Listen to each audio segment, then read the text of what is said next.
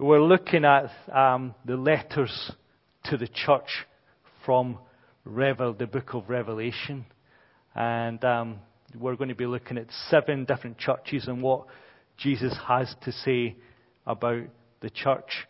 It's quite interesting, isn't it? I think, sometimes when you think, especially as a minister, what do people say about our church?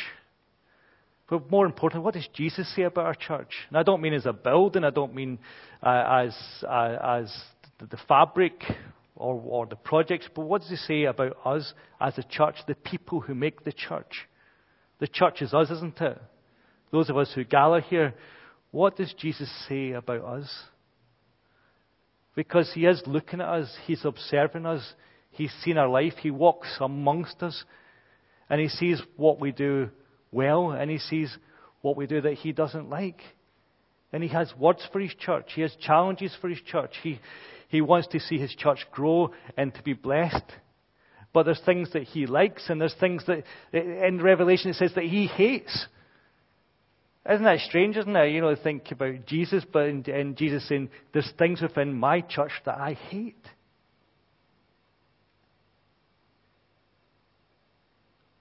And so therefore, these letters, they're very challenging for us to think about. What about us as a church?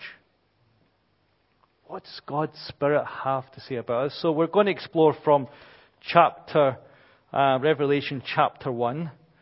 And I think I put verse 10, but I'm going to start from verse 9, so if you don't jump ahead too much.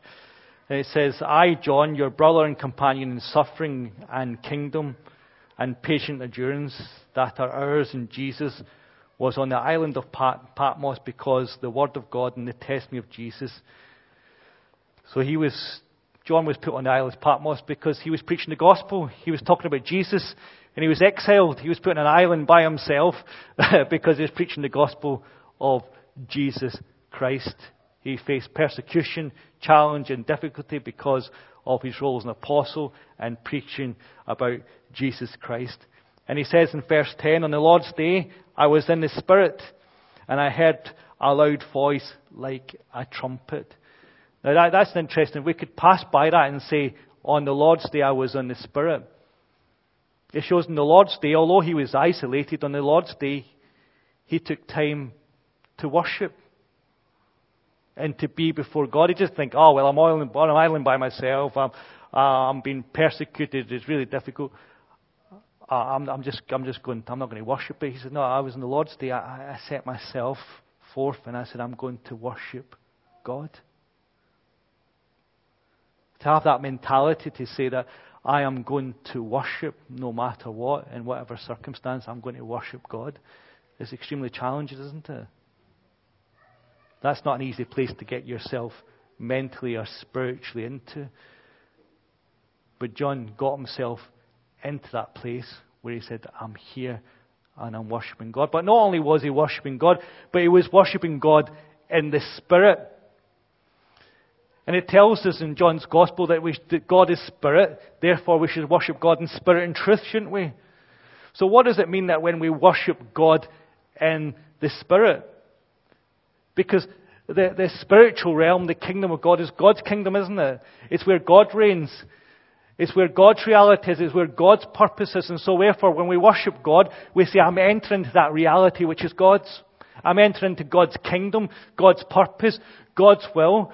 And actually, I'm opening my eyes not just from my fleshy perspective of seeing the world around me as I want to see it, but my eyes are spiritually opened to see the spiritual reality of God on this earth, moving on heaven and on earth, and seeing God's rule and purpose.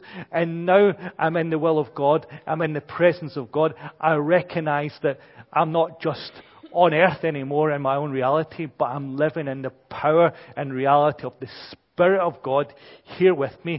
And I see there's a different reality, a different purpose, and a different way in my life.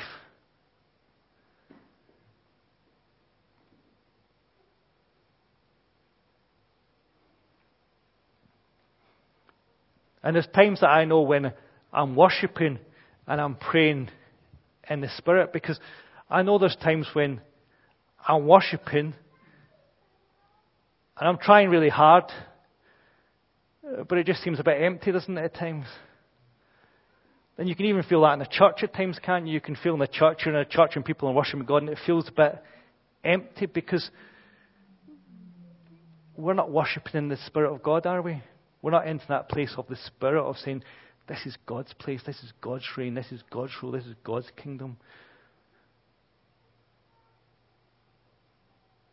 I'm entering into God's Spirit now, God's place. I'm going to see this through God's eyes. This is God's moment. I know myself, even when I'm praying, even this morning when I was praying, and I started praying, I was like, oh, right, God. And I said, no, I'm not having it. I said, this prayer's too dry. This prayer's too boring. So I got to the mirror, and I said, God, I rebuke this in Jesus' name. I want to be in your presence. I want to be in your glory. I want more of you. I rebuke everything that's holding me back. I rebuke everything that's stopping me coming to know you more and loving you more. I rebuke it in Jesus' name. Get out of my life. Anything that's stopping me coming into your presence, experience your power and your love, and know that you're here at this moment. I want to pray and know that your glory and your Spirit is here upon me in my life now, and I'm not accepting anything else less. I thought, oh, that's good, Gary. That's good. That's the way to go. That's the way to do it. Go for it. Come on. So I was like, yes. There's a sense, that Spirit is there. And even in Brazil, where we're worshipping, there was a congregation of 600-700 people there. And they're all praising God. And it was a night of miracles. And it's supernatural and God moving. They had me preaching. I'm saying, oh, good luck. Not much going to happen tonight, is there really? It's up there and preaching. And this is the thing with Pastor Wesley. I said, look, I'm coming on holiday. I don't want to preach.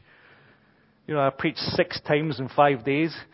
Plus, he sent me into schools, English schools, other places I never stopped. It was like, oh Lord. But it was there preaching and declaring to God and praying and saying, God can answer your prayers. God can move. In that moment, I felt God's Spirit, and I felt God's Spirit moving upon me. I knew at that moment I wasn't just saying Gary's words. I knew that I was speaking. And the Spirit, I knew the Spirit was guiding me and moving me in that moment into specific lives, into specific aspects. And God was giving me an understanding, knowledge that was beyond my understanding. And then as we preached and we called people to the front, I think 7 or 8 people came forward, gave their life to Christ.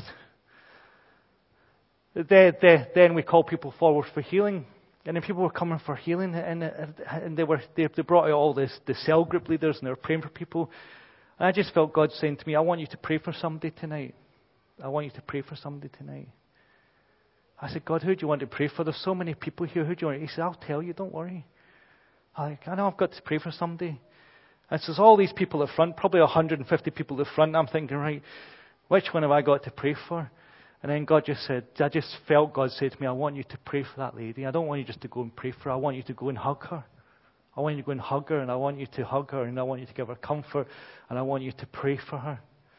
Broke all the safeguarding rules, unfortunately. But God told me to. So I went there, and I went down, and I just got this lady, and I hugged her. I just told her. She didn't understand a word I said, but I said, God loves you. God just loves you. And He just wants to tell you tonight, He loves you. And He's with you. And He's whatever you're going through, He's telling you, God, He is with you at this moment. And I prayed for her. And then when we finished the service, the people come and said to me, why did you go and hug that lady? What was drawn to her? Did you know her situation? I said, I didn't know anything about her. And they said, just last night, her son was killed, and a fella shot 5 times through the head, and she was there seeking God's presence, looking for God. So we want to be like John in that place of the Spirit, don't we? Because when we're in that place of the Spirit, even when there's terrible things happen, God can move and say, in those terrible things, I want to show you my love. Now I want to show my presence. That's the Spirit of God. When we get in those places of saying, I want to move in the Spirit. And as John moves in the Spirit, then the kingdom of God starts to open up to him. The realities of heaven and earth open up to him beyond his human conception, beyond his eyes of understanding, beyond what he's seen in the world. He's starting to see the perspective of what God wants to share with him and what God wants to show him and what God wants to reveal at this moment. Amen.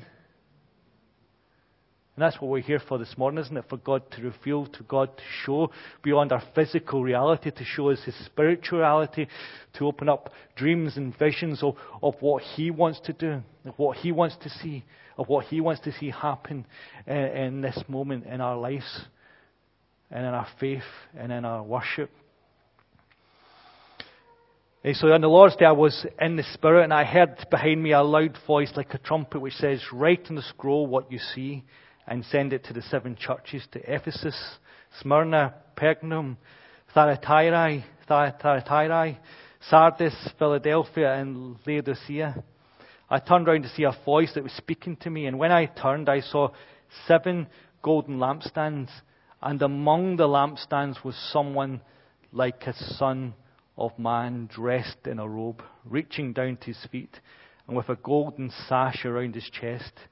His head and hair were white like wool, as white as snow, and his eyes were like blazing fire. His feet were like bronze glowing in a furnace, and his voice was like the sound of rushing waters. In his right hand he held 7 stars, and out of his mouth came a sharp double-edged sword. His face was like the sun, shining in all its brilliance. When I saw him, I fell at his feet as though dead. Then he placed his right hand on me and said, "Do not be afraid. I am the first and the last. I am the living one. I was dead, and behold, I am alive forever and ever. I hold the keys of death and Hades. Write there what you have seen, what is now, and what will take place later. The mystery of the 7 stars that you saw in my right hand and the 7 golden lampstands is this: the 7 stars are the angels of the 7 churches, and the 7 lampstands are the 7 churches." And so John has this incredible vision, this incredible revelation which is opened up to him by the Spirit of God. Isn't it wonderful when the Spirit of God opens revelation? Gives you access into what God says, what will be and what will be coming.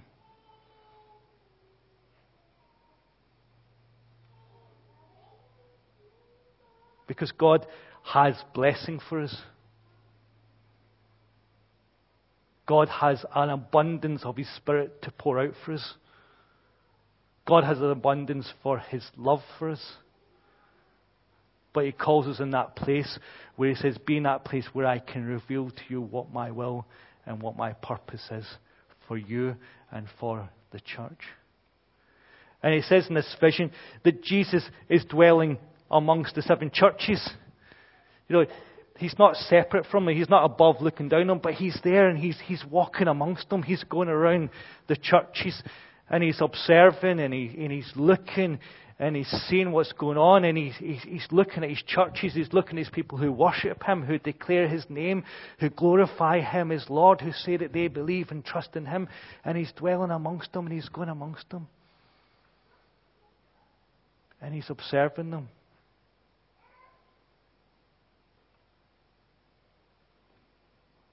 And He's saying to John, "From what I've observed, I want you to write down. And I want you to pass that on to the angels of the church." The angels of the church is quite difficult to understand what the angels of the church are. It could be, angelos just means messengers. So it could be, he passes scrolls on to angels who are going to communicate that to the church somehow. Or the angels of the church are the pastors, the ministers, those who have to speak forth, those who have to be messengers to the church.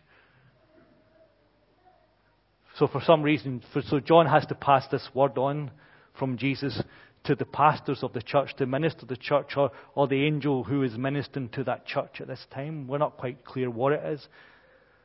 For me, I think God's going to have a word for His ministers, for those who have to give messages to the churches. We have to hear what the Spirit has to say, don't we? We have to hear what the Spirit has to say, and we have to declare that forth to the church and speak what Jesus wants the churches to hear. It's all right being academic and theological and this, but we have to declare what Jesus wants the church to hear in the Spirit of God through His Word.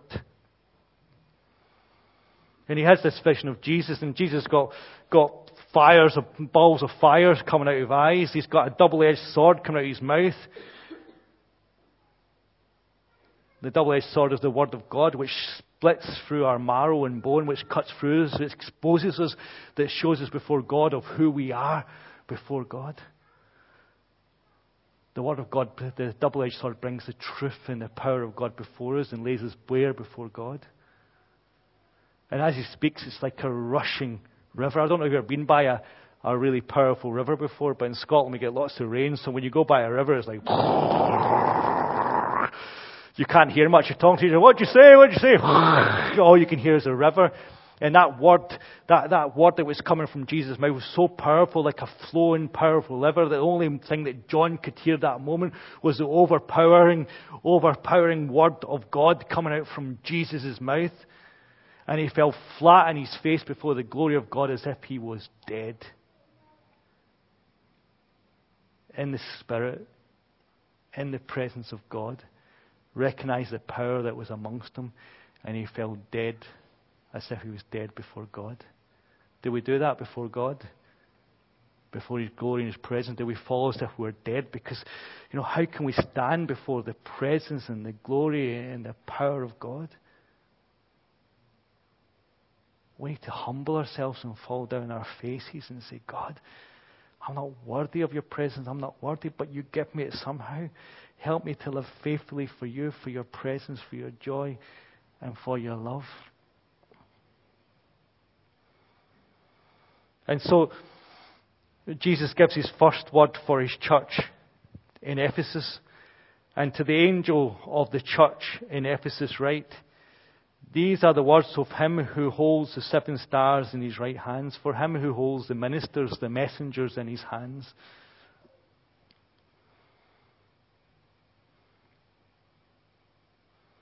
And walks among the 7 golden lampstands, who walks along the churches. I know your deeds, your hard work, and your perseverance. I know that you cannot tolerate wicked men, that you have tested those who claim to be apostles but are not, and who found them false. You have persevered and endured hardship for my name, and have not grown weary. Wow, it's a fantastic church, Ephesus, isn't it? This is a church which is in 250,000 inhabitants. They have one of the largest temples to a pagan deity in the world at that time, which was one of the 7 world wonders of the world at that time, to the goddess Diana. The whole city was dedicated to the goddess Diana. The temple of Diana was a massive economic system which owned land and money and territory. It had incredible influence over the city of Ephesus. But when the gospel of Jesus Christ came to Ephesus, people became worried because they saw that the power of Diana, this goddess, was being taken away by the power of Jesus Christ, and lives were being transformed and changed. In Silvers, there was riots because the gospel was being preached in that city, and people felt threatened that the gospel of Jesus Christ would destroy the sect of Diana and the temple of Diana. And praise God, it did, didn't it? It brought an end to it. The gospel of Jesus Christ brought down this massive temple system, this massive pagan system, this place where they worship God, where they worship these false gods.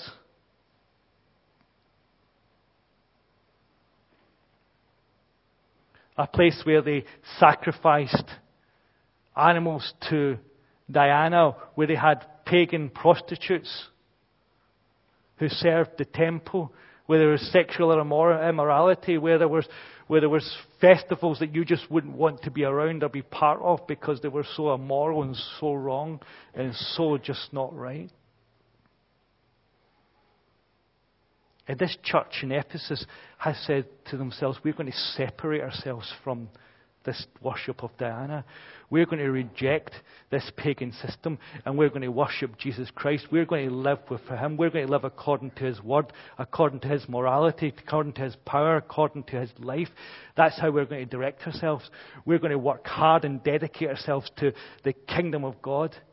And no matter what comes against us, we're going to stand firm. And Jesus, I saw that happen. I saw you stand firm. I saw you stand against all that surrounds you, all that's in your culture, all that's in your society. I saw you stand against it. And you stand firm to proclaim Jesus Christ as Lord. And I commend it. I see your hard work. I see your dedication. I see everything that you're doing for me. I see you rejecting false teachings. I see you rejecting all the things that are wrong. He said, but I still have one thing against you. I'd be like, whoa, thank goodness God's only got one thing against us, isn't it? He said, I've probably got a list in heaven like this. These are all the things I've got against you, Gary. They had one thing they had against them. Yet I hold this against you. You have forsaken your first love. Remember the height from which you have fallen. Repent and do the things you did first. If you do not repent, I will come to you and remove your lampstand from its place. But you have this in your favor. You hate the practices of the Nicolaitans, which I also hate. He who has an ear, let him hear what the Spirit says to the churches. To him who overcomes, I will give the right to eat from the tree of life, which is the paradise of God. He said to them, you've done amazing as a church. You've resisted the temptation of paganism and to mix up the worship of Diana with Christianity, which was happening in the church at that time. There was people who were in the church who were also worshipping in the temple. There was people in the church who were in the church on the Sunday who were taking part in temple festivals and laying down with prostitutes and doing things which were immoral. And the church was having to deal with how do we deal with these people who were pagans and part of this pagan culture, and now they're Christians. How do they live as Christians? And they did really well with that, and they rejected false apostles, false teachers. People were bringing in teachings which would lead them astray, lead them into wrong paths that weren't declared by God.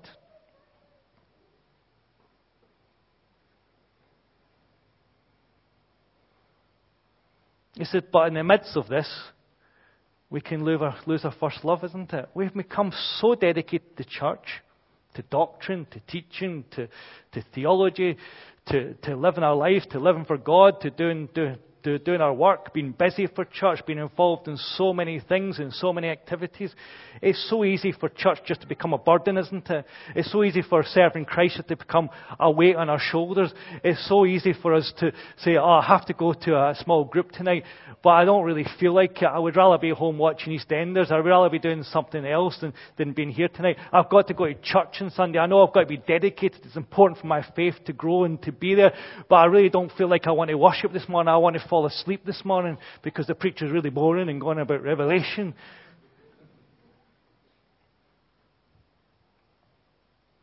And it's so easy just to become a Christian and have the right belief, have the right action, do things, be dedicated and go things there, but you don't have that first love for Jesus Christ in your heart anymore. Do you witness to that? I do. It's easy as a minister to go along and do your life and do your work and do your ministry, but God's not central. Your first love isn't Jesus anymore. Your dedication isn't to Jesus. Your dedication isn't to the Spirit and the power of God. Your dedication isn't to the kingdom of God and serving God and saying, God, I love you so much, God, that you dominate my life, that you overtake my life, and ever my life is dedicated to you because I love you so much, because I understand what you've done for me. Do you understand what God has done for you? So what's your response to that? Is your response to that dedicated religious life? Or is to say here, yeah, I've lived that dedicated life, I'm committed, but I've lost that first love and I need to get that first love back. I need to understand what God has done for me, that He loved me so much that He gave me Jesus Christ, that He gave me salvation, that for me, if I believe and hold firm, I'm going to eat from the tree of life and be in heaven and be with my Father for eternity. I'm going to have in His glory, His presence, His power, authority. What I experience now here in the Spirit, in moments, in times, I'm going to live in for eternity in the presence of the great Spirit of the living God, and the Spirit of God, and that revelations, that vision that John had before God is going to be my reality, that I'm going to stand before the throne of God, and I'm going to see the elders that stand around the throne of God crying, holy, holy, holy, holy, holy is the Lord, 24 hours a day, and 24 hours a day I'm going to be worshipping God. 24 hours a day I'm going to be crying that He's holy, that He's great, that He's wonderful, He's a living God, He's my love, He's why I exist, He's why I'm in eternity, because He is a living God, and He loves me, and He has laid down everything for me, and I'm on my knees before Him crying, you are holy, you are holy, you are holy, because you have witnessed into my life that you are holy. You have shown me that you are holy. You have loved me and shown that you are holy. You have dedicated yourself. You laid down your Son for me to show you how much you love me. That you're the good shepherd who seeks me out. And I'm going to spend my eternity on my knees declaring how good you are.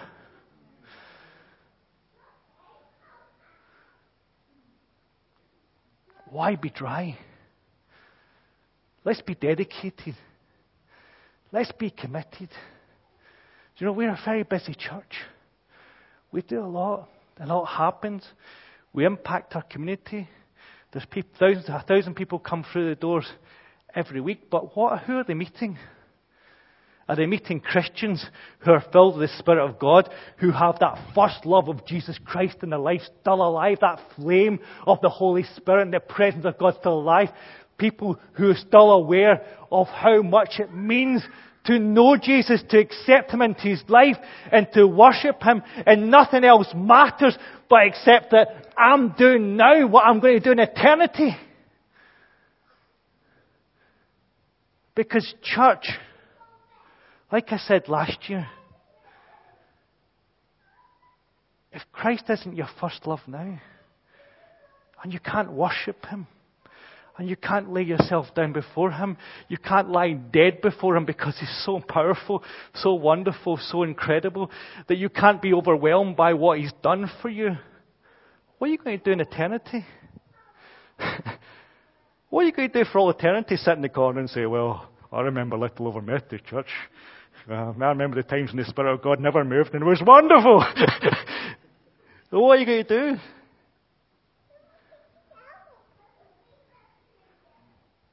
When we were in Brazil, we couldn't but be overwhelmed by the Spirit and presence of God, because the people there are just crazy for God.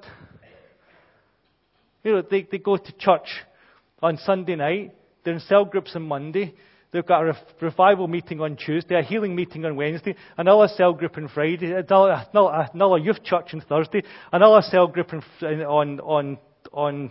Friday, and because the women are even worse, they've got another meeting on Saturday just to top it all off, and then they're back on Sunday again, and they're dedicated, and you think, Lucy and I going, how can they do all this? This is just crazy, and they're working 12 hours a day, 6 days a week, never stopping, working for pittance and hardly any money, yet they're there, they finish work, and they're in church, and they're worshipping God, and they're just going mental, and I don't think it's a cultural thing. I think it's people who have a love of God, because I know if I was working that hard and living their lives, I don't know where I would find that joy from, except from the Spirit of God. And so we can be really dedicated, we can be really committed, but we've got to say, in the midst of that, am I becoming a dry prune of a Christian? Have I been baptized in vinegar rather than the Holy Spirit?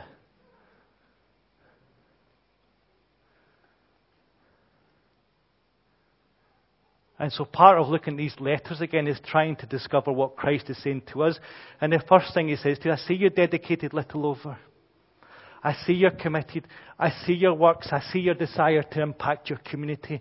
I see your desire to bless charities and people around the world and groups and organizations. I see your desire to give financially. I see your desire to bring hope. I see all that you want to do. But can He hold that one thing against us? Have we lost our first love? Not as a church overall, but me as part of this church, as the angel of this church, as you as part of the body of what makes this church. Have you lost your first love? Where is your life with Christ? Where is your hope? Where is your joy? You may be dedicated to the church's life, but where is your dedication to the Spirit of God? That the Spirit of God might dwell in you and overwhelm you and overcome you. That you just want to dwell in the house of the Lord your whole day long. Is that not what King David said? My desire is to dwell in the house of the Lord my whole life long. That's my desire, isn't it? That's my desire, that we dwell in the house of the Lord the whole day long. In our work, in our circumstances, in our difficulties, in our challenges, and all that comes against us, all the problems, all the good things, all the joys, all the things that seek to distract us, all the things that seek to take us away from God, all the things that take us into different avenues of life, that the one thing remains within that is that first love, that spark of joy. When you accepted Christ into your life and you used to annoy all your friends because you used to tell all your friends about Jesus. Now they don't even know you're Christian, maybe.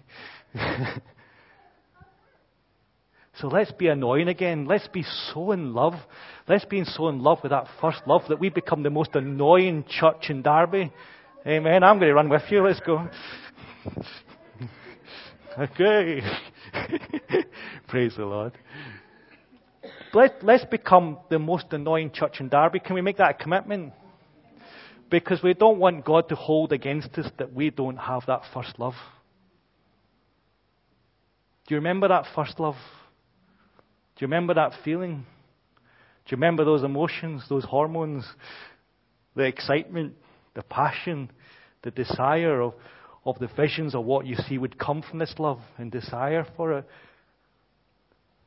Have that first love for God. Have that desire for what God has for you, of what this relationship will bring, of where God's going to take you, of what this love for Jesus is going to make in your life, of how it's going to transform it, of how this relationship is going to build your life, of how it's so beautiful to want to dwell with this person and live with this person forever, to dwell in this house with this person forever, to be in their presence. And how you want to tell everybody how you've found that love. Have you found that love? Have you lost that love? It doesn't matter. The Ephesians, they were challenged to find that love. So we must be able to get that first love again, isn't it? It's not just a dream. It's just not something in the Bible that says, oh, that's good for the Ephesians. It's good for little over. Because God says, as Ephesians can find first love, you can find first love again, can't you? I can find first love again. We can have that passion.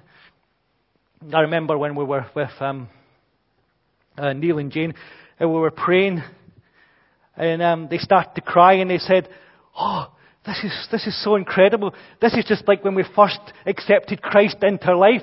This is just like a moment when we first met Jesus and knew Him. It's so exciting. It's so wonderful. And they wept. I'm excited because this letter says, find that first love. So that's my challenge for you. I want you to go back and I want you to reflect on the week and I want you to think about that first love that you had for Christ. And I want you to refine that and gain that in prayer. I want you to pray in the Spirit and move in the prayer in the Spirit. Even if you stand in the mirror like me and say, am I in the Spirit yet? Am I in the Spirit yet? Not sure. Let's say I'm in the Spirit. Even if they ask someday if you're in the Spirit, just do it. And regain that first love. And I want you to come back next week. And before we start the sermon next week, if I remember, just remind me. Jackie will remind me. Come and ask. Come and tell us if you found that first love again. If something's been reignited in your life. If the Spirit's moving. Because testing is so powerful. When you testify to you finding your first love, you're going to find, if I testify to find my first love, you're going to find your first love. You're going to find your first love. If you testify about finding your first love, this person's going to find their first love again. And it's going to become infectious. And we're going to find that first love and the power of God. We're going to cry, holy, holy, holy. And I can't wait to get to heaven. Because it's going to be 24 hours a day. Revival, renewing, the power of God and the presence of God. So why not start now? May as well. I haven't got that long left to live. I'm going to be there soon enough, aren't we? So should get practice done. You know, so maybe have an exam and say, are we quite yet at the heaven level? You only go, how long have I got? Well, so we can practice. Let's find the first love, church. Let's be dedicated. Let's be committed. But let's do that, desiring and seeking that love of God in our life, that passion of what it meant first to find Jesus. Amen.